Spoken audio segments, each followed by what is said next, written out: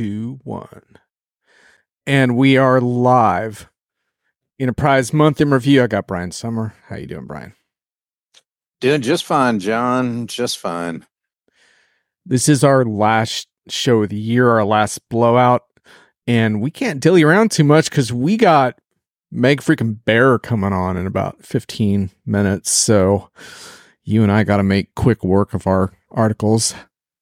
Welcome, everyone. Hey, by the way, is anyone here from the CRM Players Show? Because you get the, if you're here, post in the chat because you get the special online Enterprise Show Marathon badge of honor for going to 2 consecutive live streams. So just, if you're in there, just comment. You get the special. We don't have a door prize, but you get a special shout out for doing the twofer. Yeah, that's the Office Productivity Award of the Year, for catching 2 podcasts in a row. No doubt. No doubt. That's the hell with my email inbox award winner.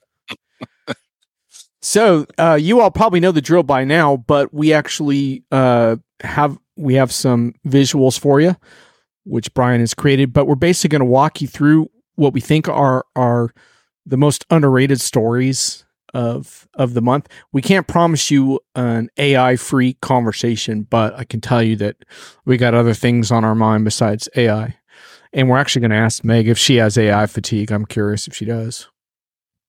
And I don't know if Meg's on right now, if she's backstage, but whether she is or not, I actually put an HR filter in Meg's honor when I was looking at some of the underrated stories. So we'll find out if she has anything she wants to contribute. So there are the slides. All right, dude. Yeah, we're decked up. I'm not sure what the meaning of the number scheme is exactly here, but we'll run with it. That was in the template that PowerPoint provided. That's all there is to it. Okay, got it. Perfect. Okay, so Brian, we're going to start with your top underrated story here. Oh, wait, we got an agenda. This is the agenda. Oh, we got to do cringy buzzwords. Sorry, I forgot. So, Brian, you and I do the annual unpredictions. And as part of that, we include the tech buzzwords that you should watch out for. And you and I picked a few keepers from that. Yeah, there's always the buzzword generator. That's kind of in the background there a little bit. But 2 of them that I thought really were resonating, judging by some of the comments in LinkedIn and Twitter, were CrapForm, which is a technology or software platform that isn't worth shit, basically.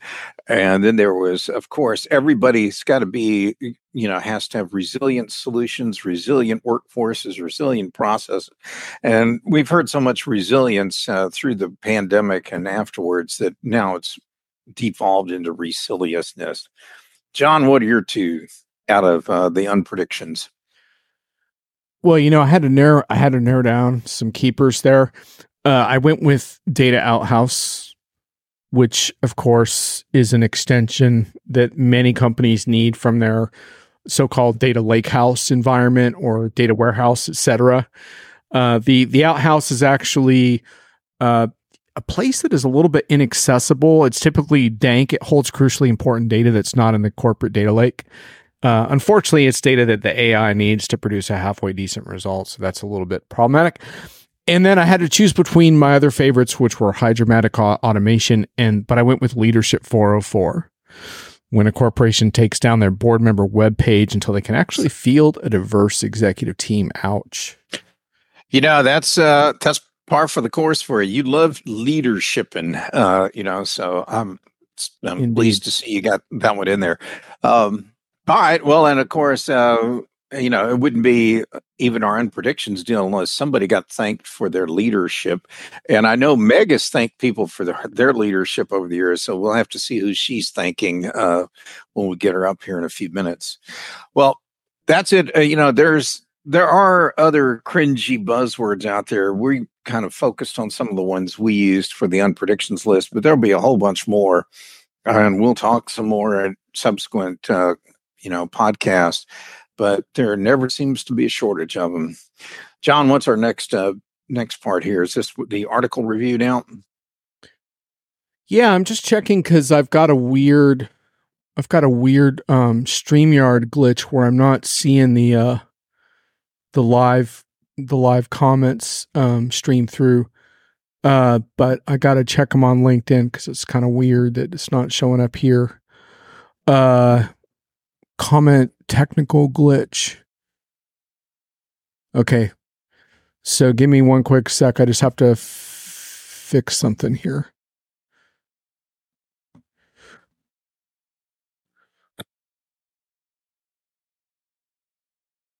While he's playing with the technology, I do want to publicly thank all the people that actually send us periodically. We get some suggestions for the unpredictions every year. Believe it or not, I keep a running list of stuff all year long that probably 70% of it doesn't make it into the final copy. And I'm sure a bunch of you you'd probably get a real hoot if you got to watch the editing process on that. That's one of those rare kind of collaborative deals that the development of which is even more fun than sometimes what ends up getting published. But anyway, my thanks to everybody on that. So, John, do you have any luck? Yeah, I think we're okay. I'm just not going to be able to bring the comments into the broadcast just yet unless it clears. But we did hear from Ruben, who says, good to see and hear you, Brian. Don't have the last name quite on that comment. Sorry. And then Chris Payne loves crap form, by the way. So, all right. So moving on now, we're going to move into our underrated stories segment. Yeah, I think I have the first couple of them. What's our next slide look like, John? Oh, we got the comments coming in now. Greg, the winner of discontent, we welcome the summer bear. That, I love that one, Greg, because it's got a little twist of climate change for the win too. So that's beautiful. That works humor on many levels there. Brian, what are your top stories? So this one's not your traditional media. And John always busts my chops because I tend to pull a lot of stories from staid publications like McKinsey Quarterly or the MIT Sloan Business Review and things like that. This is out of social media. And there's a great HR analyst, Sarah White, and she put this multi-piece thread out on, I believe that's Twitter. And if you can't read it, the essence of it was she was asked by a client of theirs if they would, if she would apply for a VP job. And this is all really part of a test to see if their in-house recruiters would flag her through for at least a screening interview. And it turned out that the in-house recruiters not only didn't even bother to give her a screening interview, but they didn't invite any of these 8 other people that were very qualified for the position, but were kicked out. And as you read through the thread, you realize that people aren't getting invited if they work as contractors or whatever 1099s, or they've had they do a number of different kinds of assignments. The recruiters intentionally kick them out, and they do so because they actually believe they know more about what makes a successful person coming in than an operations or hiring manager does in their own company. That's an eye-popping read, and could also explain, I know I never get any traction from, recruiters, and go ahead, write your own punchline on why that is. But the bottom line is it's a fascinating look at this tension between operation and line management versus recruiters, and whose opinion reigns supreme about attracting quality talent. Frankly, I don't think you can win the war for talent with the attitudes that Sarah's client surfaced up in this thread. Any comment, John? You were a recruiter. Yeah. Well, it boggles the mind to see that the profession has made so little progress since I did it in the 90s. But I have a comment, but I want to get to your next story because I think it fits in better there. Okay. What is well-being washing, Brian? Well, I love all these new words that or terms that come up in the HR world. We've got quiet quitting, quiet hiring. There was I had a whole slide full of them that we used, and a whole bunch of them we used actually in the unpredictions. But this one was a relatively new one for me to see. But you can see on the top right here of the slide, well-being washing is it's a term to describe how employers are going to present things like, oh, look at all the things we have. We got like a ping pong table, and we'll provide mental, EAP kinds of programs for people. They do all these things that sound great, that they're going to be, help people and manage their personal professional balance and their mental health. And then they turn right around and go, oh, but because you're exempt, we're now going to make you work 110 hours a week. The actions of the company are sometimes in contrast, stark, ugly contrast to what the well-being program is trying to knock out. And this writer for HR executive is basically pointing out that that's basically just well-being washing. And it's kind of like when companies do greenwashing and claim that they are a much more socially responsible, environmentally responsible company than what they actually are. It bothers me to see stories like this because I hear from people all the time. Hi, Greg. Good point. That particularly in the accounting profession, that are just getting waylaid with all kinds of fire drills and overtime, and it's not negotiable. They either do put all this time in or they don't have a job. And how can a company in one side of its mouth talk about all the great things they're doing with their workforce and building a great employment and culture and brand, and then turn around and do those other kind of things? Anyway, now we have a name for it, John. For the audio version, Greg Robinette says well-being washing seems a lot like traditional gaslighting. It's an interesting concept as far as, yeah, sorry about your 80-hour work week, but you can still do some well-being on your own time, Or the classic is, yes, we allow you to have unlimited vacation. You just have to, it's just, the challenge will be to ever find any free time to schedule it, So, what good is that?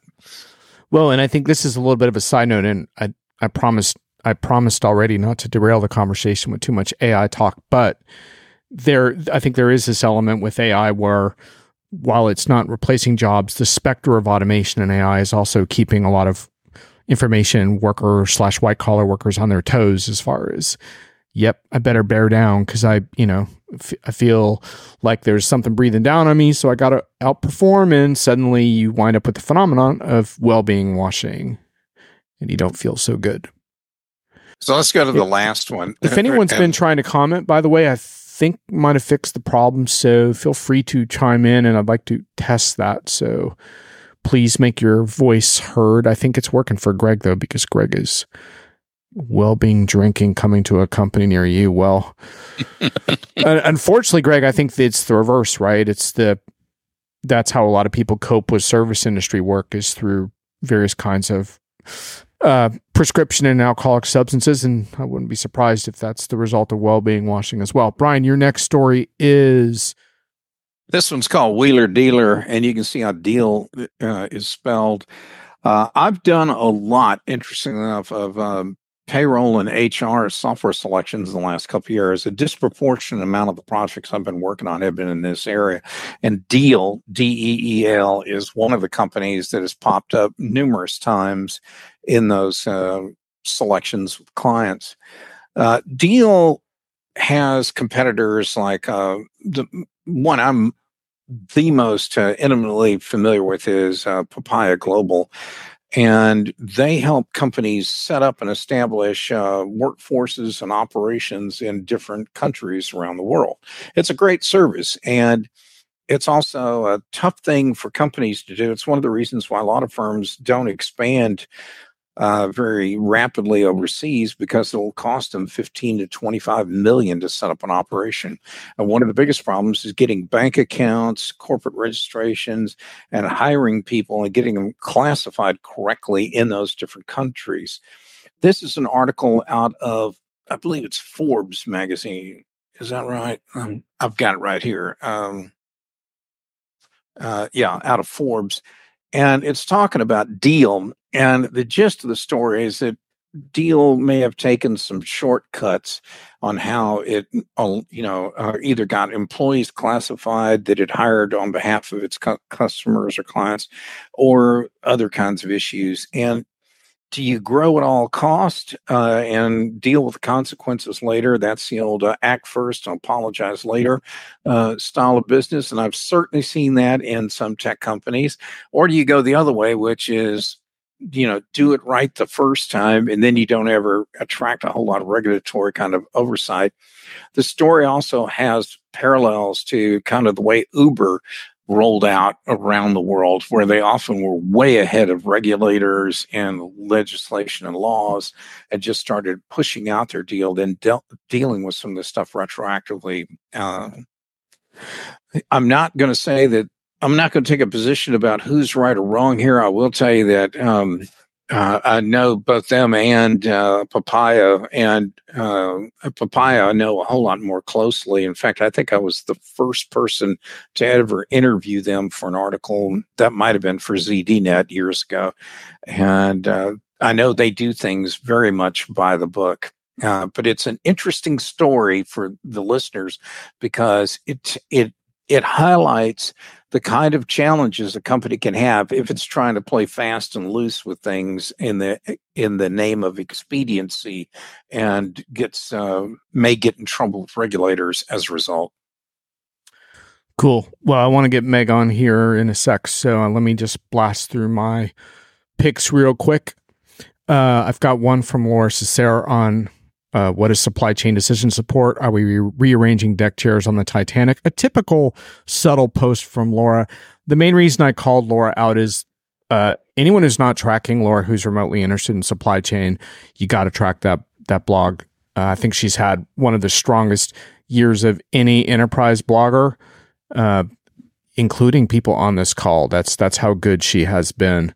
And she, I can't read the whole post here, but she says at one point, the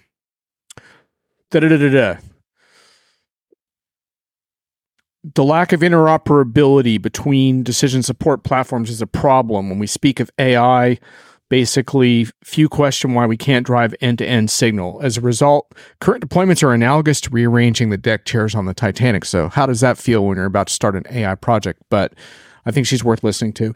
The retail post is really about this digital dichotomy and basically this concept that I think is across a lot of industries right now, which is we are under a lot of economic pressure and margins, but we also need to somehow do cool shit.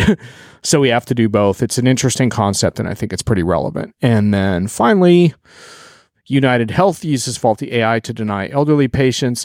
This is an alleged lawsuit, so this is not necessarily the real deal yet, but the point is that with all the Armageddon talk about AI that's been hitting the wires lately thanks to OpenAI's meltdown, there's just way too little attention being paid to systems that are live in production like this, and so much of the problem is the overreach of using AI beyond what it's good for. So that's just another pick along those lines. And now we have our guest of honor. Hello. Look, Brian made slides for you. What do you think? Yeah, I haven't had a bear image in a long time that was, and certainly never one that was quite this cute. So thank you guys. I hope that doesn't bring back bad memories of elementary school or something. No, the bear name came through marriage, so I'm fortunate to have never made it through middle school with bear. So. Well, Meg, welcome. Thank you. When I saw that on eBay, I thought, I got to use that. Anyway. Absolutely. I Good to highly see you, endorse Meg. it. Marine, the overreach of AI beyond what it's good for. Amen. Marine stayed up late and I know it's not for Brian and I, so Meg, this one's for you. You got fans. Thanks, Maureen, for blowing off your bedtime. Meg, welcome. We're glad to have you. I am delighted to be here. Cool. It's exciting to have conversations when I'm sabbaticaling. It's a really fun moment to spend time with you guys. So thank you for including me in your wrap up. No doubt. Well, we're hoping that you're going to bring some strong takes, and we actually have your picks as well. Brian made us a slide for you about that too. So, oh, well, thank you. Yeah, check this out. These are your top stories. So you want to tell us why you picked them? Yeah. So, all right. Well, let's leave out the obvious bits, and let's first talk about the one on the right, which has to do with LinkedIn just published a gender gap for green jobs. And their point, which is an important one, is that gender gap is widening, not shrinking. But as you dig into it, and I think Cindy Gallup's core point is that there's really two pieces underneath that I think are really important for us to be talking about. Number one is the known reality that women tend to underrepresent their capabilities and men tend to overrepresent their capabilities.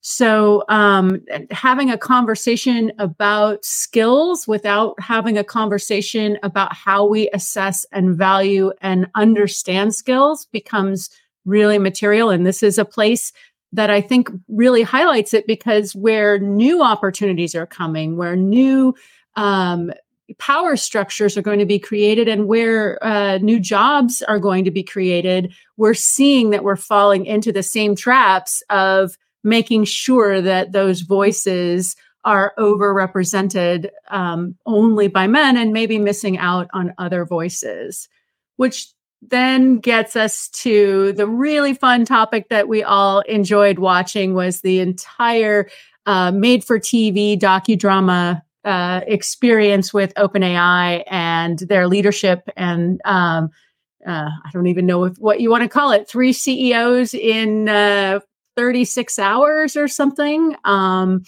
then the ultimate outcome, which was a creation of a new board with no women, and the follow-on articles of which women should be considered, for which those lists included men, people reporting on qualified women in AI and having that content be repurposed without their consent, and so on and so on. So we're seeing a lot of what I would say really troubling signals as it relates to new things emerging. And I want to remind everyone here that this is not just a case of people being intentionally screening people out or any of that.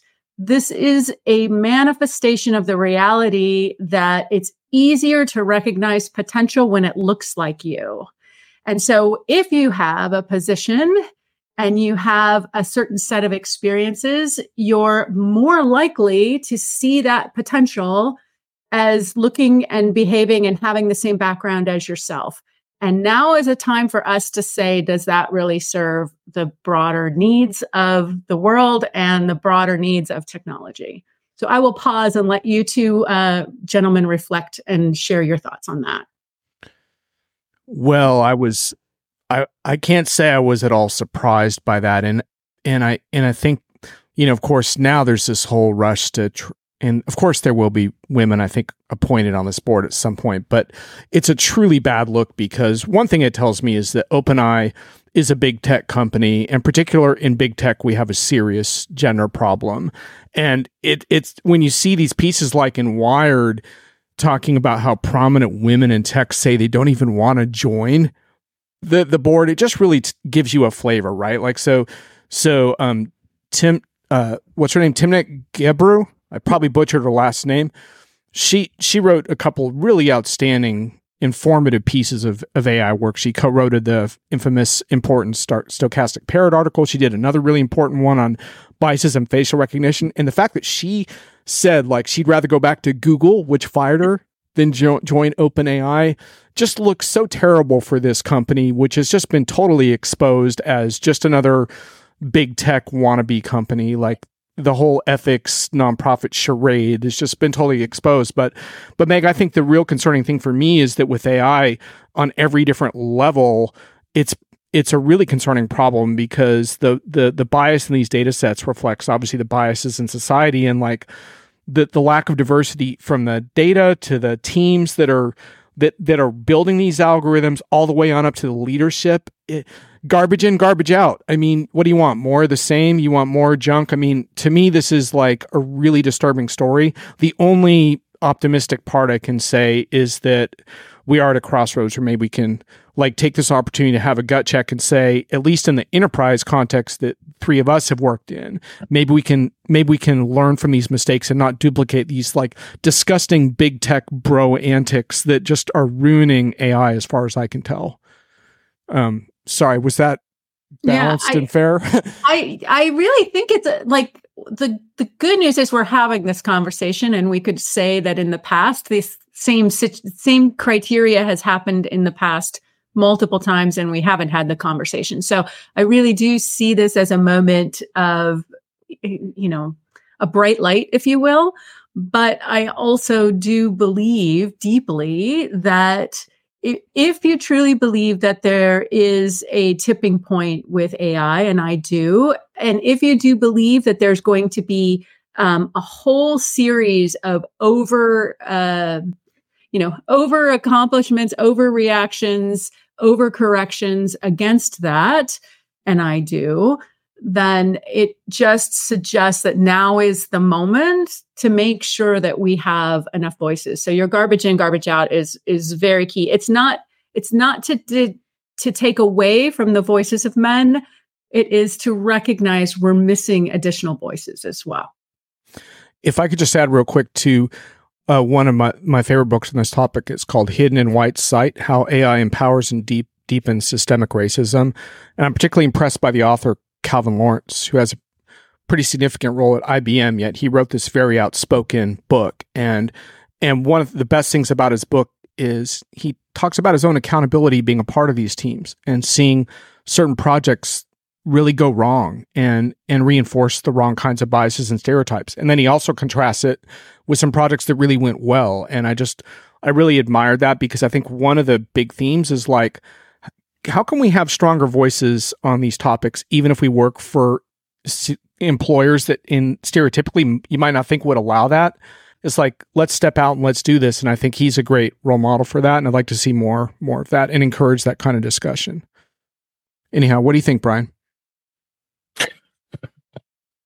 I had a call the other day with someone that I've worked with several times in my career, and she just on her own volunteered how I was really good about finding the absolute furthest point I could push somebody in their job, their career, and get them to deliver great stuff. And I tell you that because I look at people as far as what their potential is and what they can do.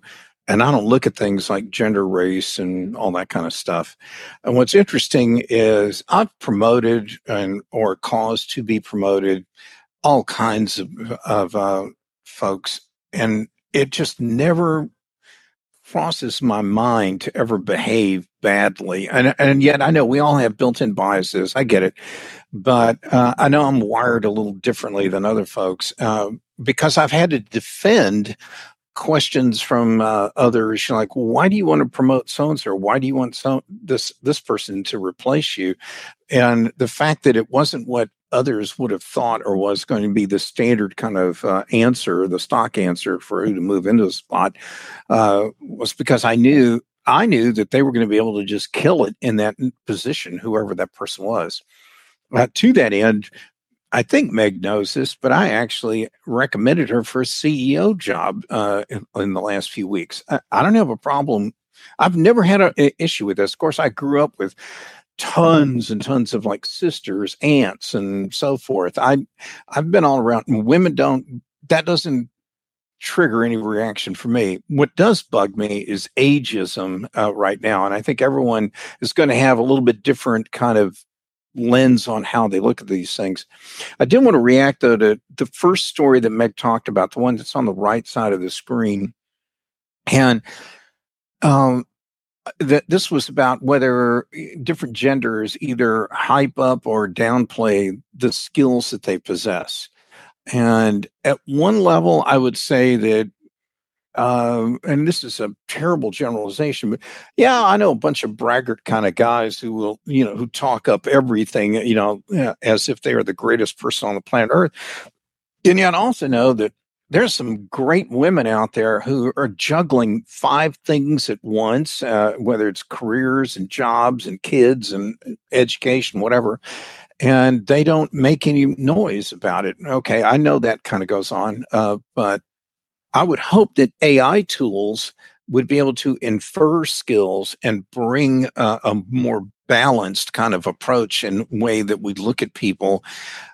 But that may be counting on something that may or may not happen from AI anytime soon. I know that's been the promise of some vendors out there. So I think that's exactly the point, is how do we lean on this opportunity to recognize the right adjacencies? If you spend more time with that Green Gender Gap report from LinkedIn, you recognize that what they're saying is they've defined adjacencies to these green jobs, and the way they've defined adjacencies have been more male leaning, which means that they might be missing some very important adjacencies, right, because of, again, a blind spot. And so the question isn't just about how do we tip the scales. The question really comes to, if we know, and we do, that we're going to need to develop new skills to meet the challenges of the future. And if we know that developing those new skills is going to have to happen faster than it's ever happened before, then it's in all of our best interest to find those patterns that help us find those adjacencies. And in order to find those patterns, AI can help us, but it'll only help us if we start asking the harder questions. What are we missing? Who are we missing? Which voices and experiences are we overlooking? And not because we're misintentioned, but because we don't see them, because we haven't lived them. We haven't experienced them. We might not even know about those other paths. So that's why it's important. I think. And I'd like to bring up an example of that, because I was talking to a vendor recently about their skills ontology, and I'm a pretty big fan of the potential of moving from kind of rules-based engines, which I think can really screen out people in crappy ways, versus skills ontologies where you can really help people like think about their talent in a career a different way. But to your point, I said, well, what about the soft skills on these ontologies, right? Like the vast majority of the skills you've documented. And that's really important, because all the AI tools, all the talent recommendations are all going to be based on that core data. And I couldn't help but notice that a lot of the so-called soft skills missing from the ontology were skills you might stereotypically associate with women. And I mean that in the best way possible, because I've worked a lot in my career to try to emulate female leaders who I thought exhibited those skills. So I mean that in a good way. But I was like, where are those skills? And they're like, well, we're going to work on adding those. I'm like, well, if they're not in there, then again, we got a problem. And so I don't know, Meg, you can fix this. I know you can fix it. So. Well, I do really, really feel that this is an important tipping point, which is why I'm so pleased we're having this conversation, because I really believe that this moment, forget singularity, forget like AI taking over the world. This moment, and like your other stories that say, like, there is real things happening today that are using algorithms to help make decisions. And those algorithms, we all know, have the opportunity to get better, and they have an opportunity to get better quickly. And if we use this moment to define what getting better means and what getting better looks like, we have an opportunity to make that a much more inclusive situation for everyone. We're not going to turn all of us into wonderful people if we're not, and we're not going to like remove racism and bias, et cetera. But what we can do, what we absolutely should do, is to better equip people like yourselves who are wanting to create opportunities for all, but maybe don't have the visibility or the understanding or the data to support that in a more holistic way. And we can see very clearly we're missing something. So we should use this as a chance to fix it. So let's take this a step further, Meg. It's clear to me that we need a different kind of manager or leader or executive, whatever, in a lot of business today. We need someone who clearly has a better empathetic kind of approach to how they drive and motivate people and get them to do great work. The problem is that's not where those skills around empathy, they're not, to John's point about not only those soft, but they don't show up on, and a lot of whatever performance reviews, whatever, they tend to get passed over or nowhere near the documentation. So the AI tools are not, they're replicating the past. Where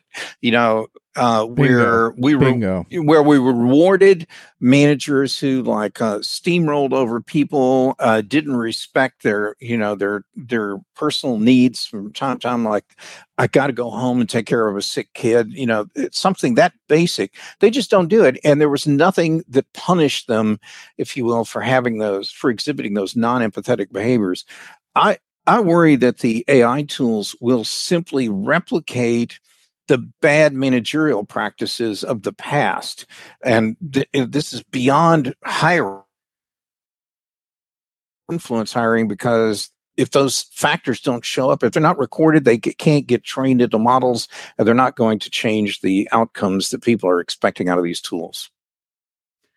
Which is exactly the point. And I really do believe that the other thing in one of your prior discussions, it really comes to what happens on the ground. You can have all the best HR programs, you can have your well-being programs, you can have your unlimited vacation programs or whatever, but it all falls apart if the people responsible for delivering on the business are not trained and qualified and equipped to really think differently about what their responsibility is to culture, what their responsibility is to talent mobility, what their responsibility is to learning, to creating in cultures and environments where people can adapt to the needs of the future. And so if you really want to kind of dig to that next level, what we have is an opportunity here to not only think about how the algorithms change, but how do the structures of work change, and how does the role of a manager, of a leader, require different skills? And I would argue, as you are saying, I would put a little bit stronger point on it. I don't think you can be a leader in the needs of today in an industry that has real pressure, whether it's macro pressure or technology pressure or all of the above. I don't think you can be a leader today and not have your own learning agility requirements and not have your own empathy and team development and culture development expectations of the role. Because without that, you are not going to be personally equipped to be successful, because it requires a lot more skill and a lot more human skill than probably existed in the past. And I think that's the reality. So let me put through a few comments here. Brent Leary just wants to agree that you can fix these problems. Love you, Brent. Thanks, Brent. And by the way, congratulations. You win the Marathon Live Stream Award. You actually streamed CRM players, and now you're here, so you get the door prize by a wide margin. Maureen hopes it's a tipping point, but I guess we will find out. And Greg says that we may amplify those mistakes of the past if AI algorithms become wholly self-feeding. And again, Greg, this comes back to some of the points that I've been making, and I've been doing deep dives on this for about 9 months now, is that how these systems are designed have a big impact, because if you're not aware of that, then you can't counterbalance those systems with new data structures and new information. And Meg, I think if you, to your point around people, if you don't present them with forward-thinking tools that reframe their thinking, then it's just going to reinforce their past prejudices. So with that in mind, I want to ask you, if you're on sabbatical now, but assume you're back in a leading role in the future in an HR context. What are you going to say to customers around like these HR leaders in particular that are trying to balance the pressures around talent, hiring, sourcing, talent sourcing, all that stuff versus the pressure to take advantage of these so-called AI tools, even if sometimes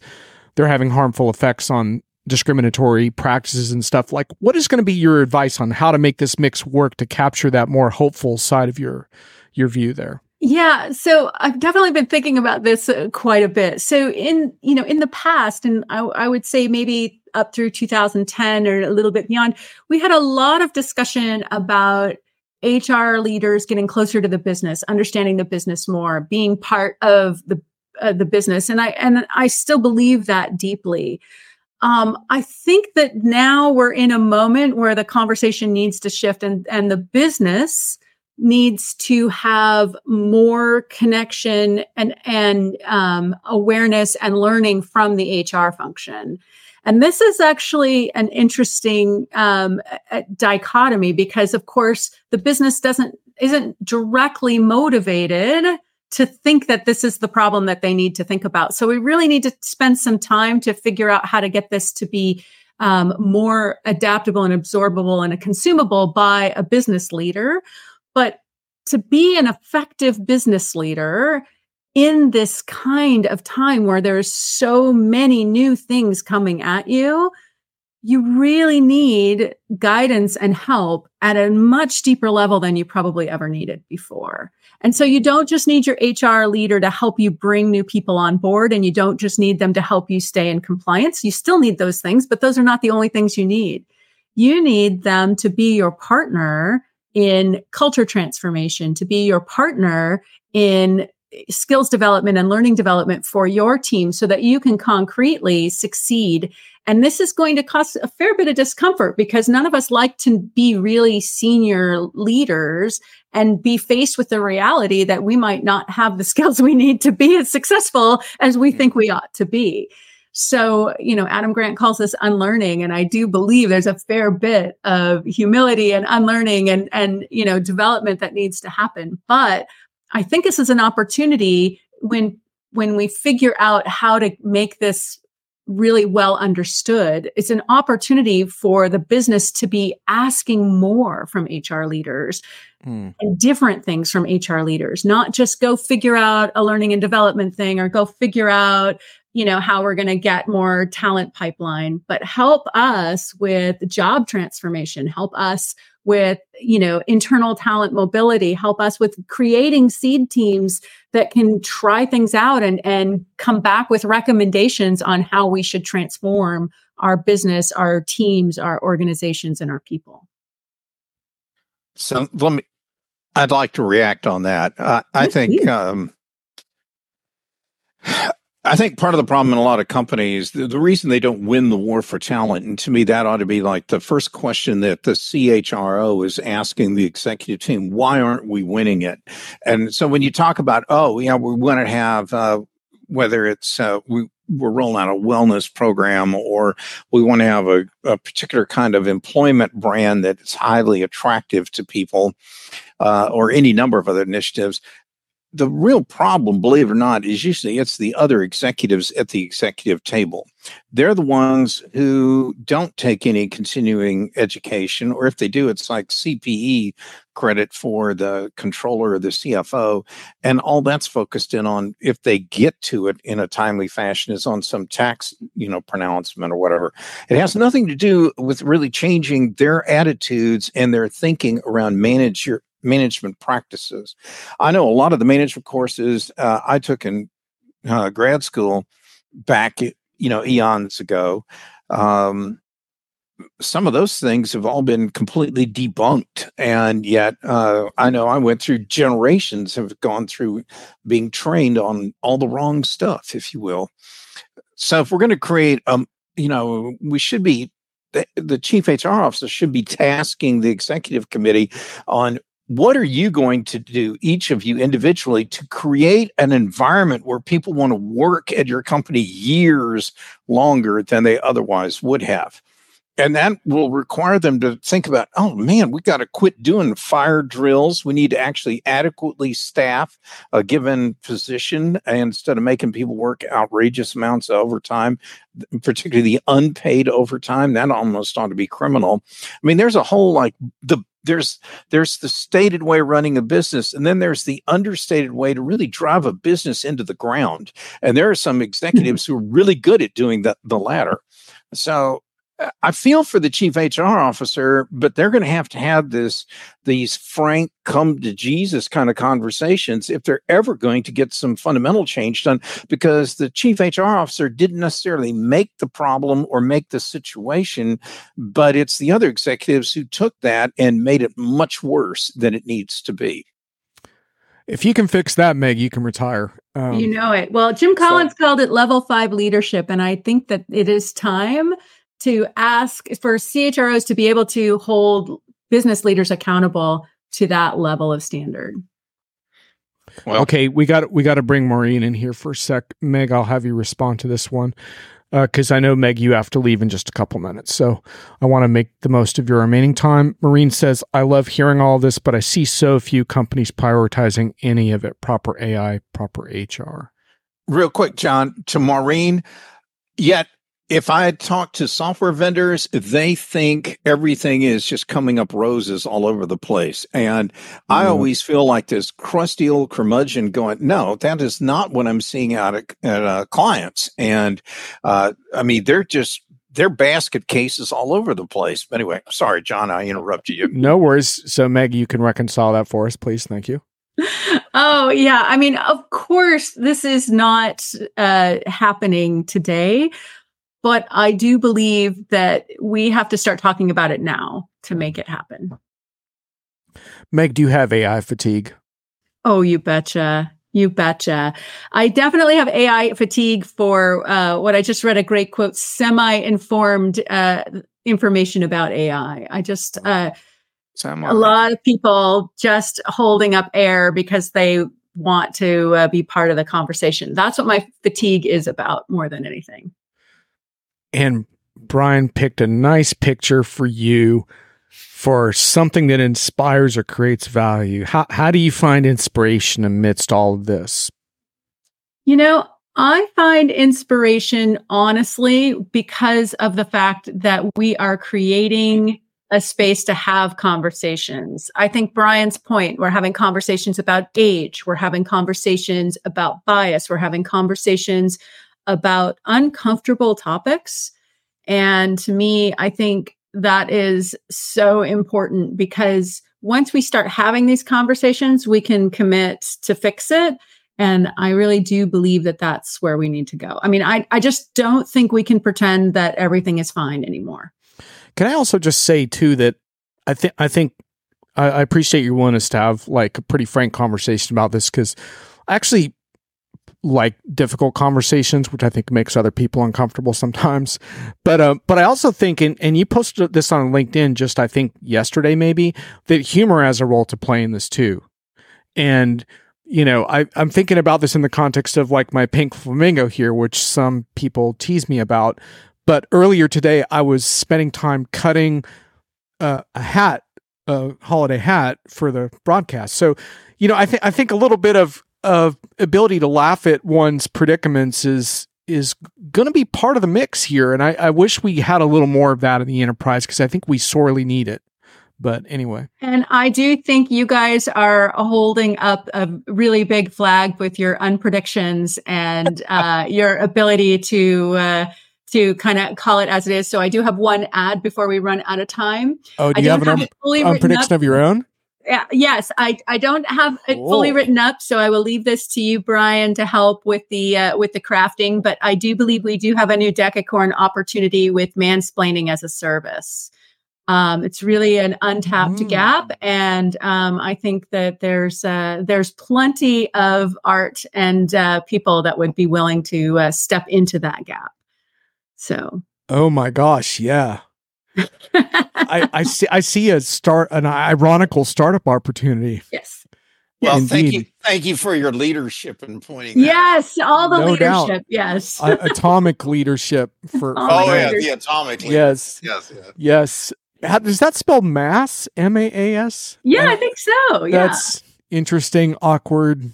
Yeah, That's there's got lots you can do potential. with it. Yeah. Well, OpenAI saga may be over, but where will Meg Bear land will be a good saga for next year. So we look forward to track hope to know what that might be at the end of 2024, but hopefully not too soon. Because I'm enjoying the nowhere. Well, we're sure looking forward to it, and thanks for keeping the bar high for HR. Now, I know you have to regroup for your next thing, so you are hereby dismissed. Much love. But Thank we're you, so everyone. glad to have you. Thanks, Meg. And just remember, Meg, you can't spell pain without the letters AI. Anyway, we'll talk soon. Bye-bye. Mass, yeah. Brent likes the mass concept. He thinks that's got a lot of potential. Mansplaining as a service. Yeah, Greg wants to help Meg know what mass is. Ouch. Man, Greg, that is cold-hearted. That is absolutely brutal. Absolutely brutal. We could probably do a whole dedicated podcast on coming up with acronyms and buzzwords for next year's, unpredictions deal. Judging by that, I want to get back to Marine's comments. I think this is pretty important. There's this thing around like, what do you make of this thing, Brian? Because I have a slightly different take on it than Marine. Because like the way I kind of look at this is that, like, I figured out a long time ago that the enterprise wasn't going to like adopt all of my ridiculous extreme ideas. Like the idea that marketers need to become journalists and salespeople need to become advisors and things like that. But the whole thing is that I think that inside of organizations there are pockets of change and pockets of transformation, and there's people that get it. And then some organizations develop momentum for a time, but then of course a lot of times they get waylaid by mergers and acquisitions and various leadership shuffles, or they get acquired by someone, or you get a company that has a lot of momentum for change, like Target doing really well, and then they hit other roadblocks that slow them down. I don't know. I mean, to me, like there are few companies that are truly on this path, but I also think that it's really important to try to be a resource for those that are trying to make change, and that there are a fair amount that are trying. It's just really tough. What is your take on it? Well, there's two parts to that. Maureen's talking to some extent about AI, and then the rest is about all this change. And on the AI side, I'm always a bit chagrined when new technology comes out. Yes, you're going to have the curious people, the hobbyists, whatever, who are going to be, or the highly innovative folks are going to be the first one to try something out, and they'll make some mistakes, and they'll make some course corrections, and they'll be okay. But unfortunately, there's a big pile of people that look at a new technology like AI, and they don't ever ask the question, should we? The question for them is, hey, now we can do something. And just because you can do it doesn't necessarily mean you should. There is this. Can I get to my whiff for that? Okay, go for it. Because I think the whiff is right there, right? Yeah, that's exactly what you're talking about. Sports Illustrated found publishing AI-generated stories, which of course they totally denied. But then researchers documented there were all these names of AI-generated bios of people that had done bylines that didn't even exist, right? So again, it's it's a total overreach, right? Of this notion of let's, and this whole thing around this declining, once proud media publication trying to squeeze what remains of the asset through very cynical behavior. And I just find it really troubling and hard to believe that anyone thought they could get away with publishing that kind of puke and getting away with it. But it's just really, to your point, just because you can doesn't mean you should. Right. And it's just not going to work. And the other problem is short-termism. There's a bunch of people that think that if I could do this in the short term, they have no concept of long-term. They don't understand that if any of this goes south, it's going to have a horrible, destructive impact on the brand or the value of the company or even the longevity of the company all the way around. So yeah, that, and I learned a valuable lesson. A buddy of mine is a famous Wall Street analyst, and he instructed me one day about he goes, Brian, the difference between you and I is, for me, short term is the close of trading today at 3:00. Long term is when the financials come out at the end of the month. And I'm more like short term is within this year, long term is like 3 to 5 years out. And then there's some other people that, think short term's 5 years from now, long term's 50 or something. And we have a bunch of people that look at these new technologies with no concept of time or what the long tail kind of effects are going to be when they embrace this. And yet they go ahead and rush out and deploy it for an entire enterprise when they ought to be running careful experiments to make sure they really, truly understand what they're about to unleash. I mean, this stuff, it's got the Kraken written all over it in some regards. So, caveat emptor, folks, if you go for it. What was that? Maureen by the way, Brent thought I said mergers and acquisitions, which ironically he might have, is kind of accurate in a way. Maureen is Maureen. You were in such a good mood earlier when you posted that picture of you and Dion having a really great conversation. I don't know. We got to get you out on the town again and cheer you up a little bit, but I totally feel you. I get it. The change agent makes some progress, then the culture always creeps back in and weaves its depressing web over the change agent. Always. Oh man. I don't know, Maureen. I'm not going to give up. You're trying to get me to give up. It's not going to work. I'm completely screwed. I'm stuck. You're stuck with me and we're stuck with you. So we're just going to have to keep pressing on. What a positive thought, though. Yeah. That's the best motivational speech I can give on a Thursday evening. But so we've run our slides. Is that right, John? I think we pretty much have. Have good. Done it. Yep. I always live in mortal fear that we've got 3 times more slides than we have the available time. So this worked out well from a timing perspective. Maureen's not giving up. She wants to get the C-suite on board. So, all right, Maureen, I would never expect you to give up or give in. So never stop.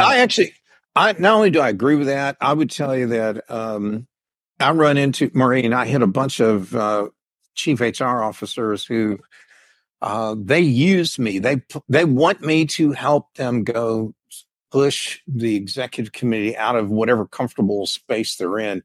One of the toughest things I think out there in changing executive teams is that they are so wrapped up around nostalgia.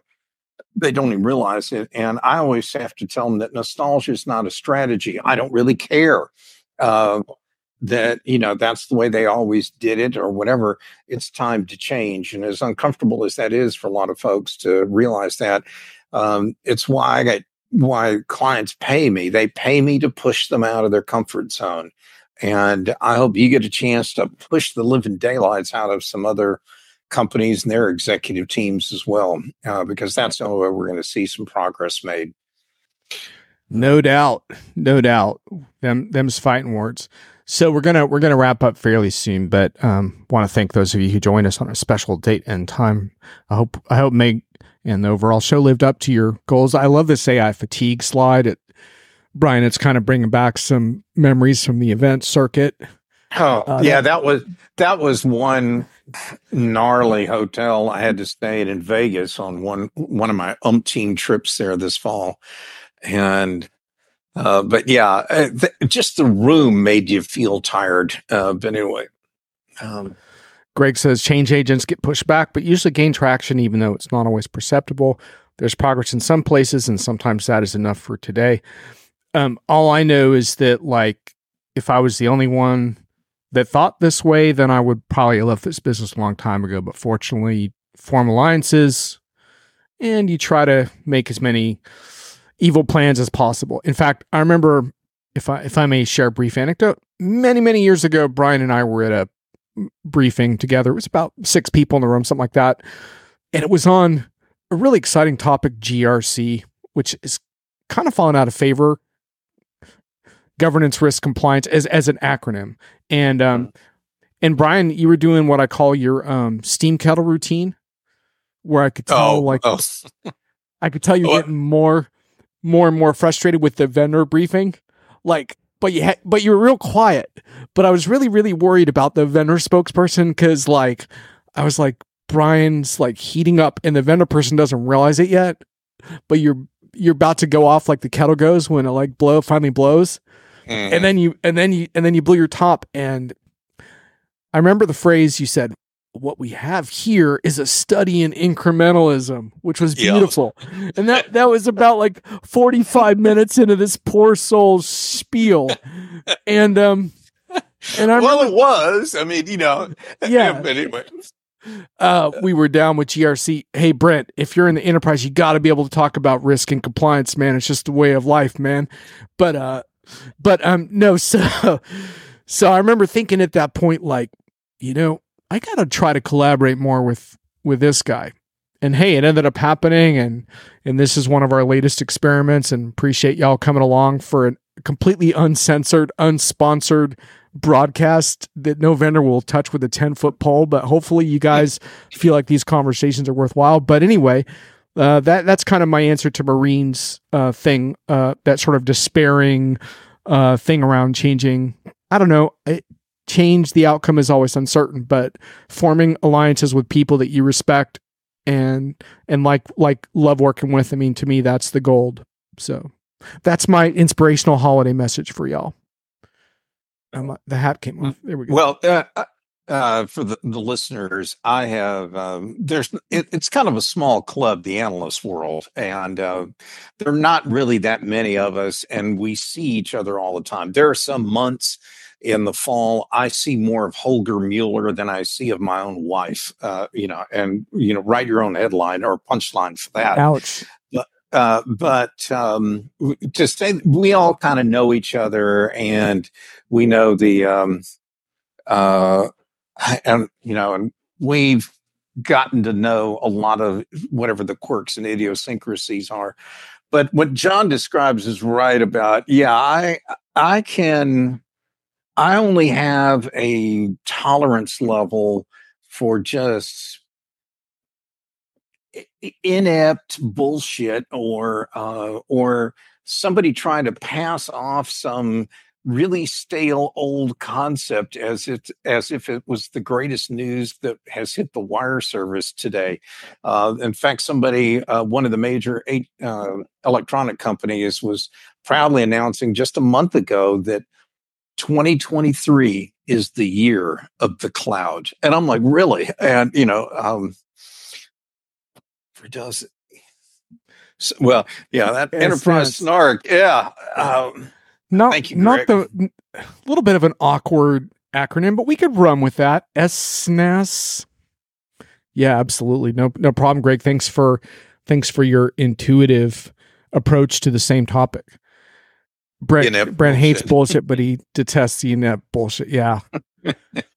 How do we get through, Brent? I'm not sure.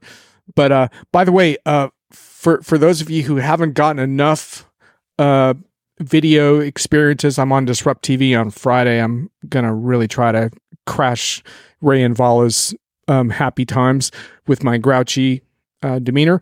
And then on next week, I'm on Esteban's show, which is part of Brent's Players Production Network. So I wonder if Esteban's going to want to have a big fight with me about AI again. I hope not. I'd rather talk about something else. But anyhow, and we got to answer this question about next year, the new season. Yeah. Brian, when's our spring season going to start? I think we'll probably start sometime like mid-January, because we got some travel coming up later in January, I think. So. Yeah, that sounds like a bad 70s action TV show. Stay tuned for the Brohammer and the Cowboy. I'm like, oh, yeah. God. I don't think you or I came up with those names. That's all a Brent Leary special there. Maybe we should just do reruns. I remember when NBC did reruns for like a whole season, and they were like, "It's New to You" was like, so we'll just do like a whole "It's New to You" series of our favorite shows. But no, we probably will start like mid-January before things get crazy, because it looks like travel's going to be nuts this spring again. So anyway, I think we're at diminishing returns, Brian.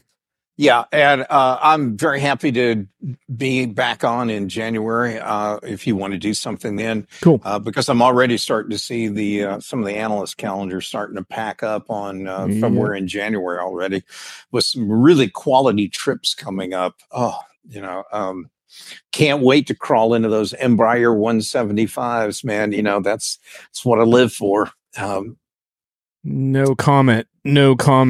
Oh, I should say that Brent gave you a hard time about your slides too. Well, actually, he said he was amazed, I think, that the slideshow finally finished. But man, you got nothing on vendor slides, man. I remember celebrating a vendor on Twitter once they passed 50 slides in an hour. That wasn't received with the most humor internally, but I thought it was pretty impressive to get through 50 PowerPoint slides in an hour. But anyhow, we only have like 10 slides, so. Tell you what, you would be hard pressed to ever find me ever overrun a time slot. I have my pacing and everything down. Speaking of which, let's not overrun ours. Thanks, everyone. Have a great holiday. Appreciate you coming. Catch you next year. Later. Yep. I hope plenty of presents everybody gets, no matter what kind of holiday you celebrate. So bye, be y'all. good, everyone. Bye-bye. Safe travels.